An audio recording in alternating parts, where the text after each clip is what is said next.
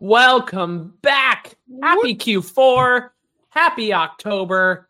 Something is different. Javier, where in God's name are you right now? Ooh, I'm at Benzinga headquarters in Detroit, the 313, America's greatest city, 313. My heart, and I'm not there. I miss you. Dude, it's good to see you. I just saw you in person last week. We had a friggin' blast, man. What a great time. We hosted our Benzinga Cannabis Capital Conference. For those who are not aware, for those who missed it, you missed out. This is our 17th Benzinga Cannabis Capital Conference. We returned to Chicago for 2 days of a packed agenda, the best speakers in the industry. We had, of course, Illinois Governor J.B. Pritzker. We had Albert Bryan, who's the governor of the U.S. Virgin Islands. We had officials from the FDA that our good friend Elliot booked. We had Alexa from X, formerly Twitter. We had all the major publicly traded companies. Of course, our good friends Emily and Morgan Paxia from Poseidon Investment Management. The best. Did I get that right, Morgan? Investment Management. Yes, you did. Yes.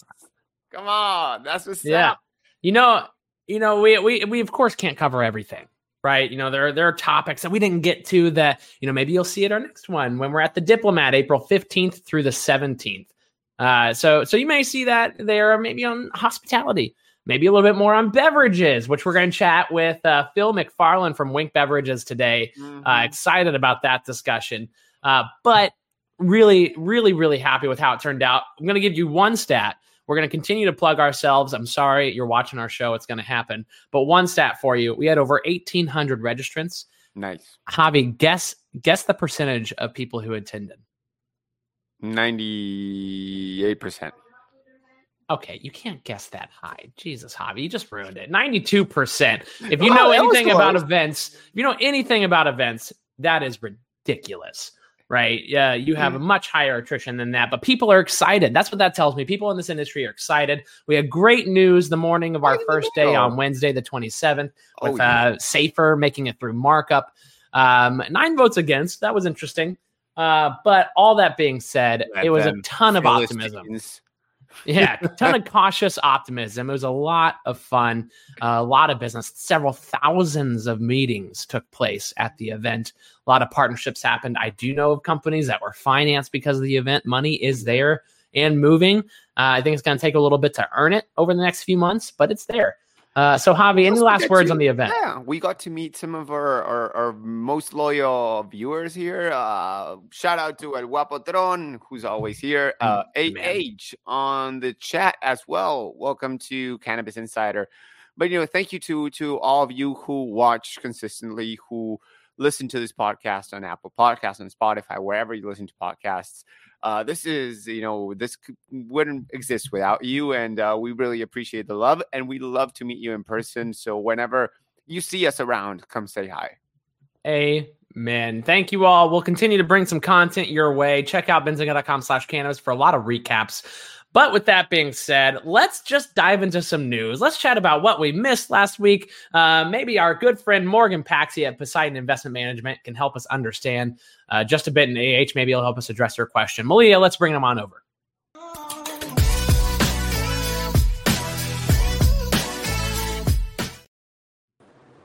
I just realized we never introed the show. You're watching Cannabis Insider from Benzinga. Thank you so much. Morgan, what's up, my friend? How are you? You guys just dived right in with all the good stuff that happened last week. It was a blast, man. It was a blast. We're thrilled to have you there. What'd you think? Did you get some value out of being in Chicago last week? Absolutely. I mean, you guys, that was a great event. Not enough kudos goes to you guys. I know it's a ton of work, but the content was great. It's always good to have good mood. Alexa was awesome at the after party. If people didn't stick around for the after party, you missed out. Don't skip out early. You got to stick around to the end of these things. You missed Emily's live podcast on stage with Cy.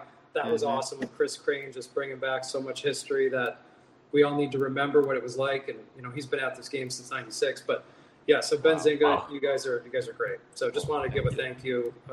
You guys should have your own award for best in class. Well, check out that podcast, y'all. High Rise Podcast. I'm sure it'll come out over the next week or two. But Morgan, really appreciate you being there. Poseidon is a great partner to Benzinga.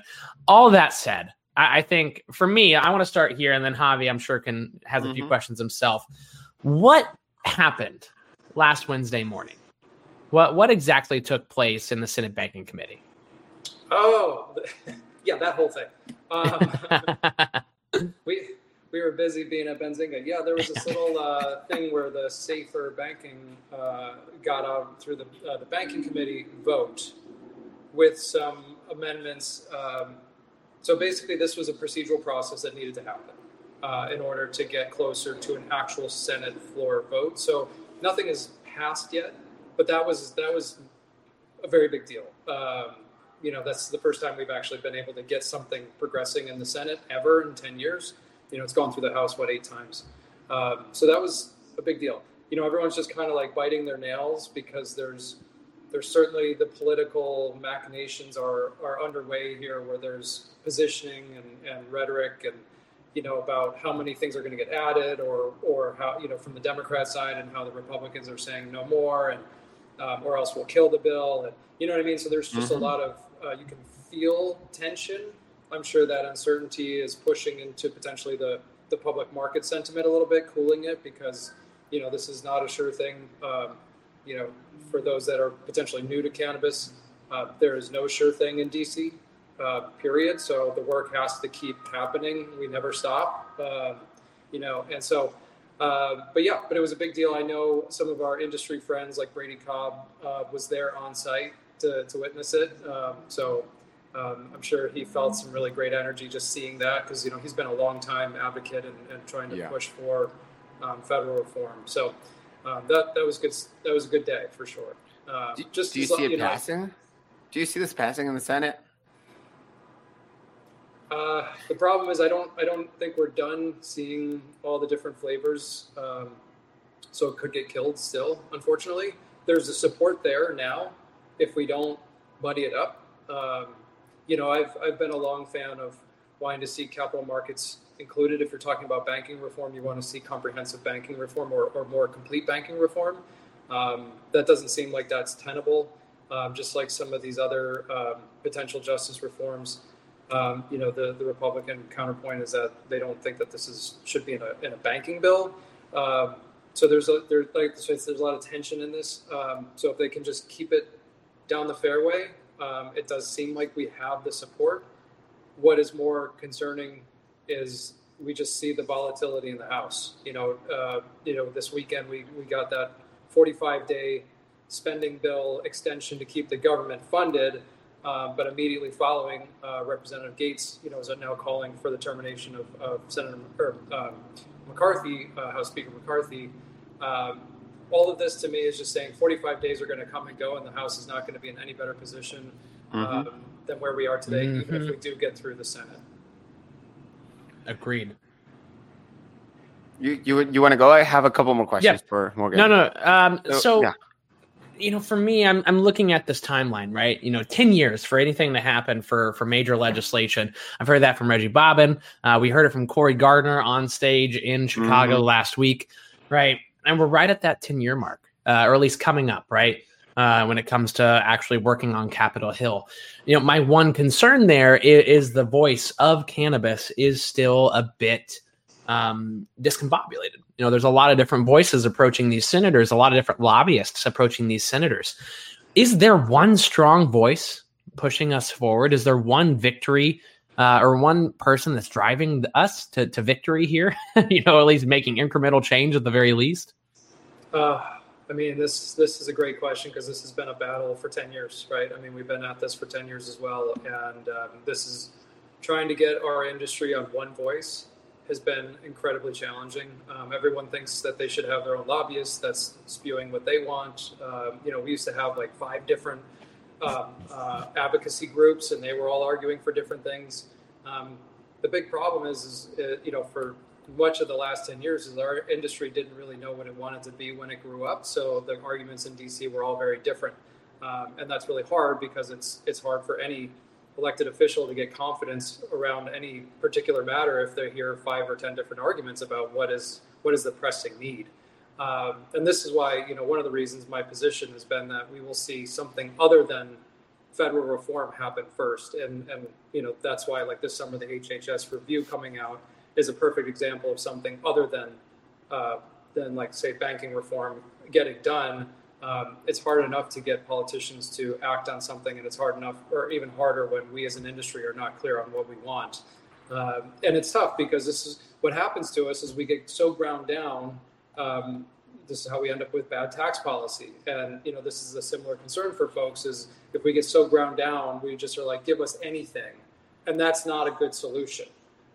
So it is a bit frustrating that our industry cannot get alignment. There are some good groups starting to coalesce, and there's always going to be the periphery that's going to have their own counterpoints or potential, separate noise-making machines, so to speak. But we're trying to get a good group together. Emily and I won't name names yet until they get things more clarified, but they are trying to, get a good, solid group to try to reduce the amount of variables at play in DC. Nice. I got a question from the chat from AH. He's asking, is cannabis becoming just like any other commodity at this point? It feels like corn or any other grain to me. I think it's a great point. I'm not bullish on cultivation. I think there's way too much cultivation already in so many different markets. I mean, I know, Javi, you guys just covered a good story today about a very well-funded group that's building out another, 1 million square feet in Coachella. Yeah. So that's going to put some good, yes. And so, you think about how much capacity Glass Houses already has, and they're doubling it. And then you look at if this Leaf Brands gets fully funded, that's another 1 million square feet on top of the already existing massive amounts of square footage. There's no interstate commerce coming for any known amount of time. So building all of that capacity ahead of it is just going to put a lot of pressure on pricing. That's why we're not bullish on it. We think access and retail via retail is much more interesting. We need more. We need tax relief. This HHS hopefully getting through the DEA to get 280E out of here and put some sensible tax policy so that these companies can get back to investing in R&D and new product innovation, so that we can have new form factors and new ways of consuming cannabis, such that there is better pricing. If you think about the wine industry, you think about the beer industry, you think about these other industries that have commodity inputs, but they still have pricing power via brands and via delivery. And that's something our industry needs to get back to being able to evolve on. But we've just been in this, the safety mode for so long in cash conservation, we haven't been able to invest in that.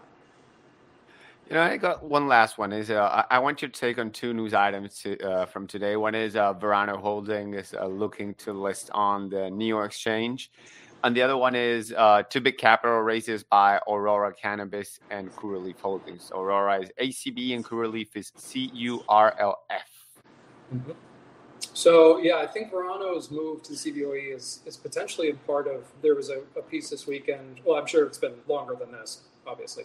But, as a good data point was this short report, or this report that came out about just exposing how much naked shorting and abuse that goes on the CSC.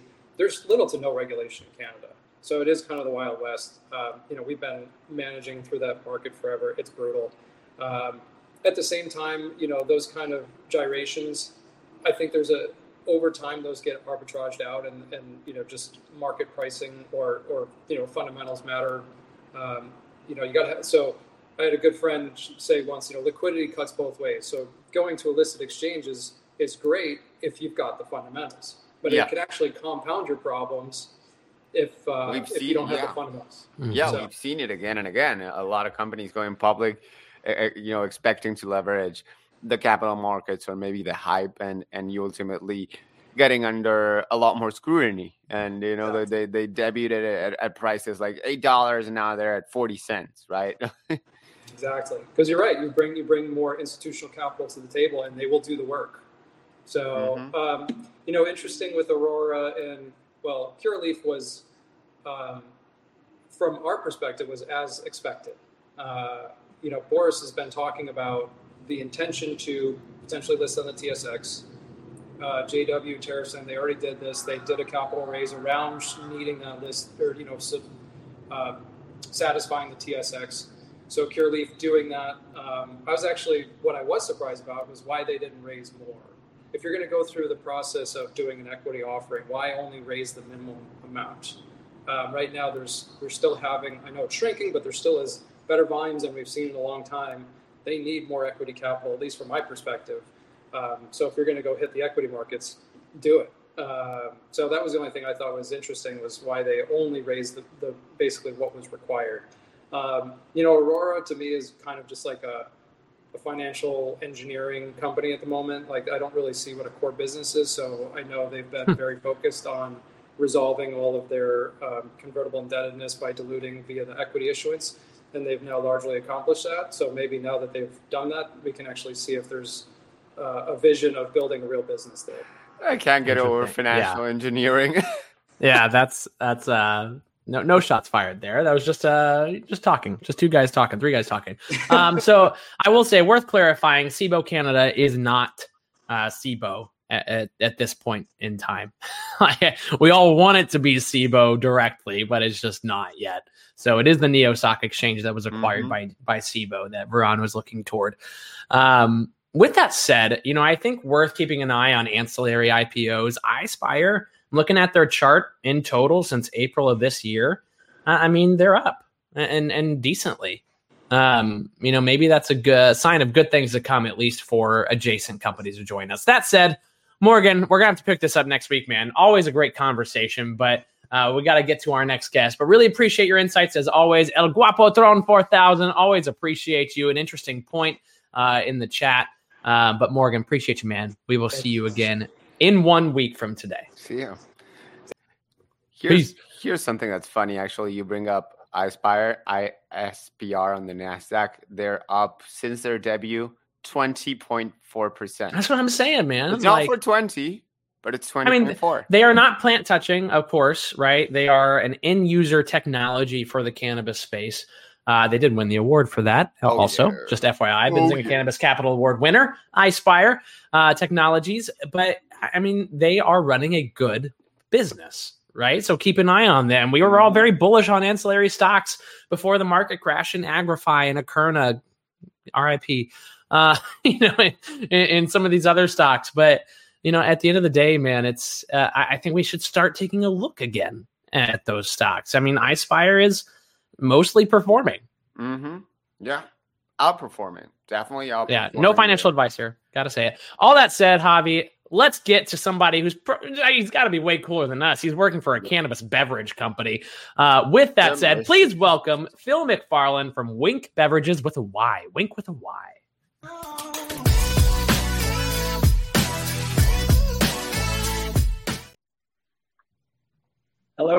Hello, Phil. How are you? I'm great. Thanks for having me. Of course. My whole screen froze, but I heard you, so thank you for speaking first. But Phil, great to have you with us, man. As we start with every guest here, you can give us a little bit about your background, because I do think it's super interesting, but I want to go right in to the point here. And Wink is a Delta 9 beverage company, correct? We have Wink THC drinks in dispensary channel and also mainstream retail where we're able. So it's both. A seltzer with a wink of THC. There it is. Thank you so much. Couldn't have said it better myself. With your background, you can maybe help fill in the gaps here. You've worked in beer. You've worked in very large cannabis companies. Can you make the case for us for D9 beverages? In complement to the marijuana space. Yeah, absolutely. I mean, I think the thing that's haunted, like, everybody's a big believer in beverage broadly as, a thing that helps bring the category into the mainstream. I think the thing that's hurt that or slowed that is we've had a bit of a product market mismatch.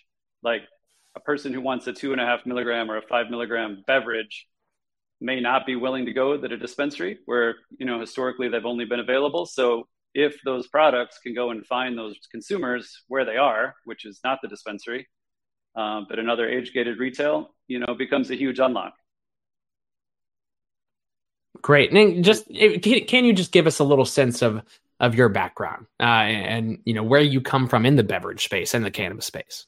Sure. Yeah, I've been working in, I guess you could call them adult consumables, really my whole career. Worked on Marlboro USA at Leo Burnett right out of college.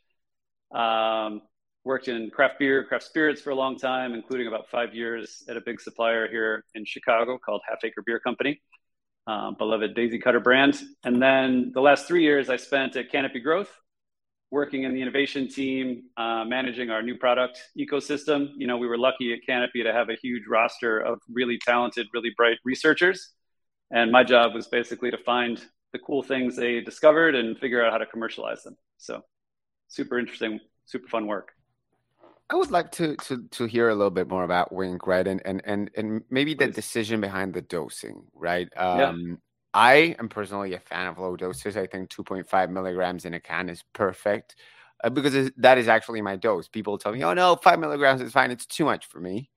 But you know, many of our guests, when we ask them about dosing, they're going in the opposite direction. They're doing 100 milligram edibles, and when we ask them, they say, well, that's what really is.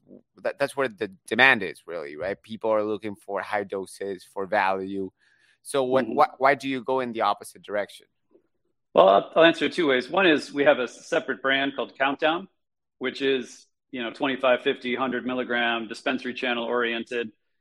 And, you know, the interesting thing about Countdown is it is high potency, but it also tastes great. And, you know, I've had a lot of those high potency things. You kind of choke them down to get the buzz. They don't taste great. And I think that's a place where Warehouse really wins is, you know, we can deliver that high dose also with great flavor. Wink has always been meant to be more of a Canna Curious entry-level consumer product proposition. So we have a 2.5 milligram and we have a 5. And, you know, I don't think Wink as a brand should really go higher than that. You know, you can't really have a wink of THC at more than 5 milligrams. And, you know, that being the case, Wink is really the product that we're using to go into mainstream, you know, age-gated retail, liquor license retail. Touché.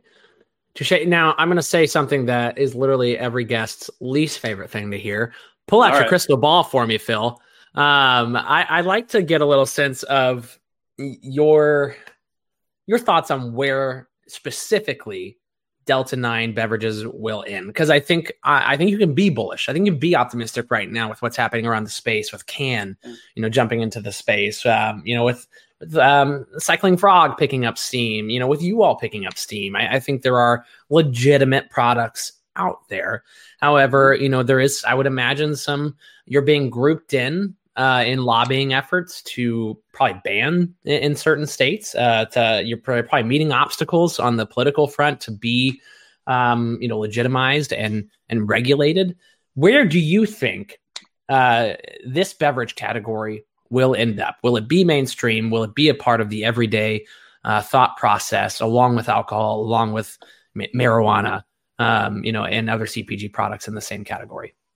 Yeah, sure. The one thing I'd love to sort of reinforce is that the Delta 9 THC molecule, it's the same. If it comes from hemp or if it comes from marijuana, it's really just about how much you get per plant. So we're not talking about like a dramatically different end goal or, you know, end effect. It's really about what hemp derived, the access to market that allows. And, you know, I'm a believer that allowing these products into market in the way they have maybe in a state like Minnesota. Are you all familiar with the regulations in Minnesota? Mm-hmm. So, you know, they've codified up to 5 milligrams, I think maybe 10 hemp derived, available through mainstream age-gated retail, like liquor licensed retail. More than 10 milligrams marijuana derived, that'll go into their, you know, adult use recreational market to come next year. And so that kind of a framework to us makes a ton of sense. We think it's replicatable. You know, they're getting the tax base for cannabis extended through doing that, all kinds of good reasons for cannabis regulators to look at that as a model. And so we take a lot of stock, a lot of heart in seeing that succeed. And then, you know, part of our job is to communicate what's possible to other markets, other states, to point out this example of, you know, how Minnesota has worked as an example of what good looks like. I love that. One other thought to add, you know, the thing that's exciting for me as we get deeper into this space, you know, we get more distributors on side, we get more retailers on side, we get more consumers on side. And the PR message, the lobbying, whatever you want to call it, you know, it's not just a raft of suppliers saying like, hey, we'd like to do this thing. Suddenly you've got this, you know, industry of distributors, retailers, consumers who are also seeing the benefits, happy to have it on their shelves, happy to be able to pick it up at their local store. Quick question from the chat from El Guapo Tron. You know, basically interested, I think, in your process. Right, you know what? That is great. I know, right? From seed to seltzer. Give us a sense of the process. Maybe more specifically, how similar or how different it is from somebody who would do this, in kind of a marijuana THC beverage? Sounds like it's very similar. It's identical, full stop. The only difference is, the THC input and the COA that's attached to that. So otherwise, we're creating an emulsion with a partner, blending that in with our flavor system and packaging. The other advantage you have with hemp-derived is you are able to centralize manufacture. So you can get a little bit more of a true kind of beverage scale business with the ability to ship across state lines, which is huge. Yeah, I have one more question, Javi. I promise I'll let you talk again. So, Phil, can you talk to me a little bit about, are beverages going to be mainly recreational, or is there a wellness aspect to them? I know there's a social aspect to them, but when I think about CBD or CBN or CBG, you think about that wellness, right? You think about the cannabinoids, and Delta 9 hemp. It really just seems pretty primarily social. Would you say that's accurate?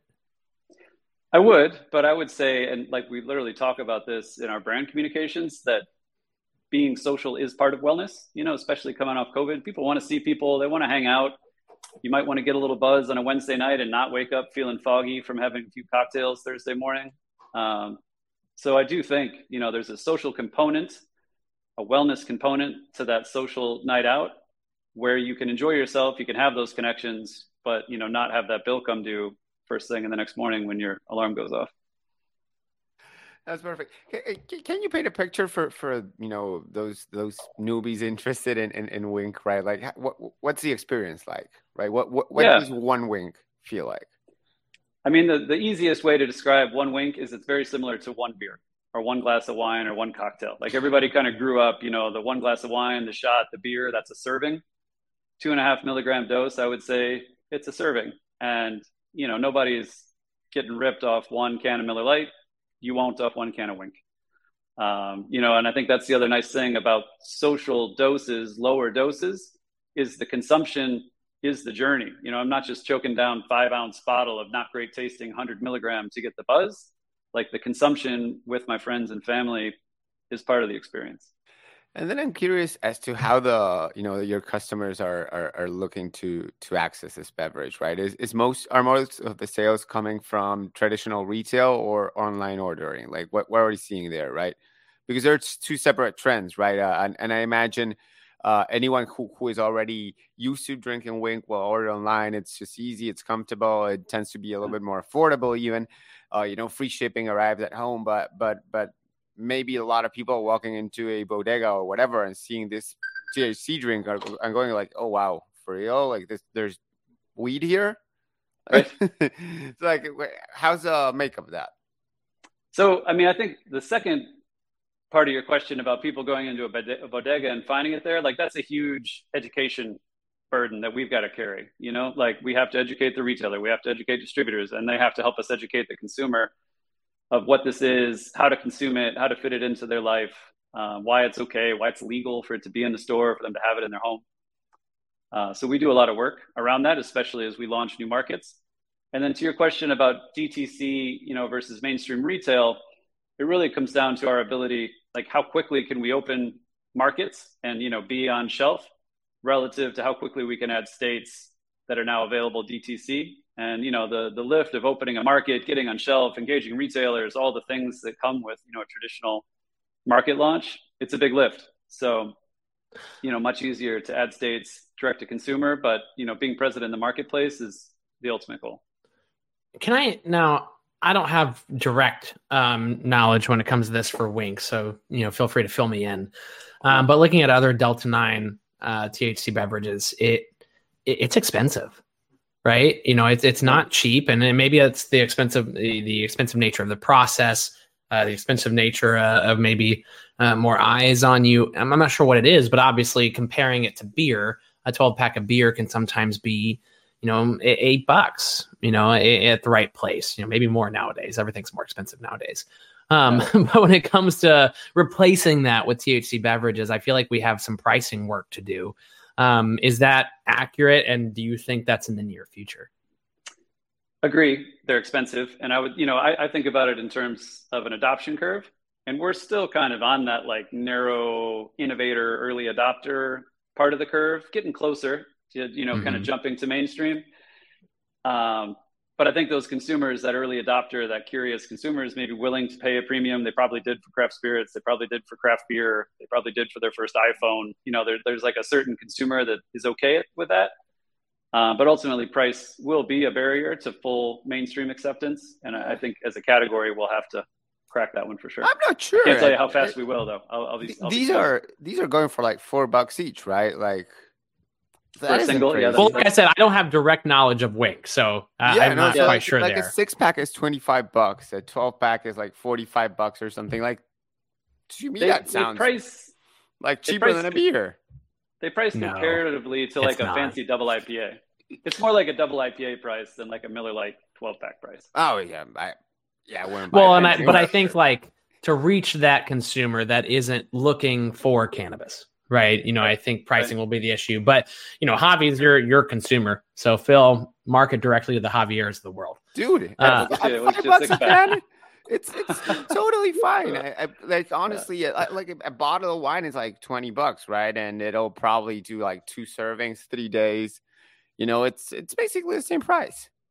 Did you say 2 servings? How big is your glass, Javi? No, 2 servings is in 2 days, right? Like I feel like we just learned something here. You do you do like half one day, with your partner, and then the other day you do the other. You're talking about 2 of you for 2 days. Okay. Yeah. I'm with you. Honestly, Javier, I was like, his glasses must be huge in Argentina. No, I will shout out El Guapo here in the chat. He makes a valid point. Shipping liquid is expensive. Yes. It's heavy. Mm-hmm. That is a piece of it.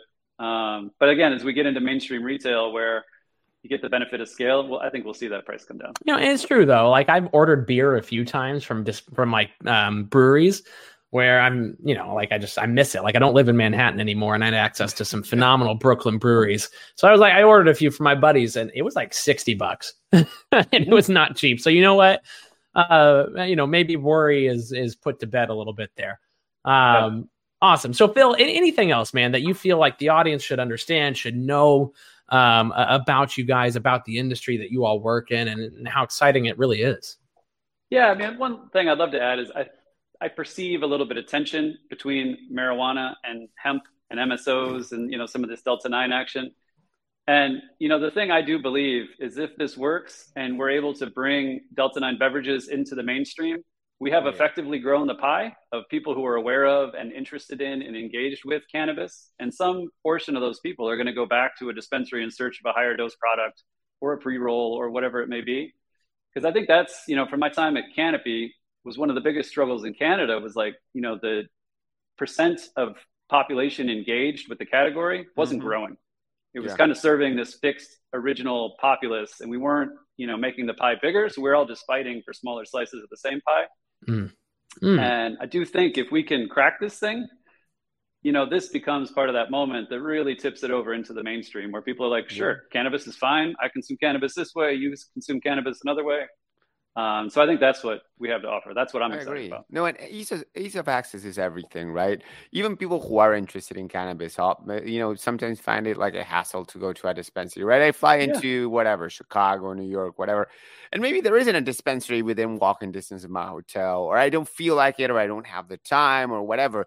But there's always like a 7-Eleven or something right around the corner, a CVS, right? So you're also appealing again to all that audience of people who are not necessarily looking to go to the farmer's market to buy their vegetables, right? It's like, specialty retail does become more burdensome than randomly walking into any store and getting what you're looking for.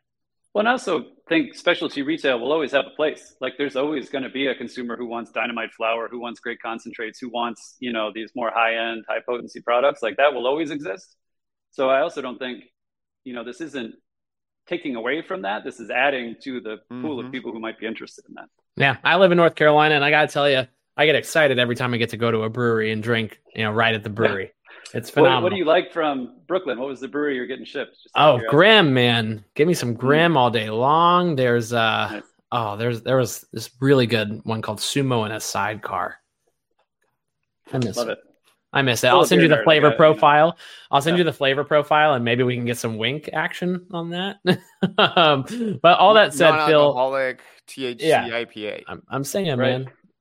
Maybe get some West Coast style in there. Phil, it's been a pleasure, man. Appreciate you coming on. Very insightful, very educational. And looking forward to trying some wink. I'm going to go on and order some. Maybe we'll do a product review in the next few weeks. But regardless, appreciate you bringing some knowledge to us, man. Yeah, it's good to be here. Thanks for having me. Thanks, Phil. Talk soon. All right, Javi, that was a great discussion, man. Honestly, I learned a few things. It's interesting to get the perspective of the executives, in these brands on the hemp side and really just THC beverage side, I guess is a more appropriate thing to say. But it is insightful, and I think they have a way forward here. Yeah. I'm obsessed with this setup, by the way. The microphone and the good camera. Javier, are you gonna move to Detroit? I don't know. We have him questioning his life. We have him questioning his life, and he is questioning it. So if I were done. To move anywhere in America, it would be Detroit. Or Miami. I love your love for Detroit. Not me. I'm good. I'm straight. I'm solid. But that said, I am bummed I'm not there right now to see you. Yeah. Everybody check out bzcannabis.com for tickets to our Florida event, April 15th through the 17th. We will be at the Diplomat in Hollywood, Florida. We already have a ton of companies signed up. Some politicians we already have set. I got my tickets already. You saw? Did you tons. see any of these emails today? I have, man. They come directly to my email. So if you buy a ticket, I'm gonna see it. You check your email daily, dude, every day, all day, every day. My email is right in front of me. All that said, El Guapo Throne, always appreciate you. Join us every Tuesday and Thursday at 1. Love the engagement in the chat. Thank you to our friend Alice Moon for setting up this interview with Phil. Thank you to Phil for being here, and thank you to Morgan for all of his insights all the time. With that being said, Javier, thank you to you and your team of writers for making Benzinga Cannabis what it is. And make sure you go read their news at benzinga.com/cannabis. Last words to you, my brother. No, I'm good, man. You nailed it. Mr. Lane, you killed it with the Benzinga Cannabis Capital Conference agenda and setting everything up. Did. And again, we'll see you in Hollywood, Florida on April 16th and 17th at the Diplomat. bzcannabis.com to get your tickets. They will never be more affordable. You can always change them for a different event. As Jason said, you can resell them. But keep in mind, now ticket resellers will be taxed. They get their own kind of 280E as of next year. But maybe as they should, maybe not, depending on your participation in it. That being said, I just went through a resale process through Ticket Center, and it was terrible. I hated every part of that. I'm never doing that again. All that said, appreciate everybody for dropping in. We will see you again on Thursday at 1 p.m. Eastern time. Same bad time, same bad channel, same bad place. Until then, have a phenomenal week. Peace.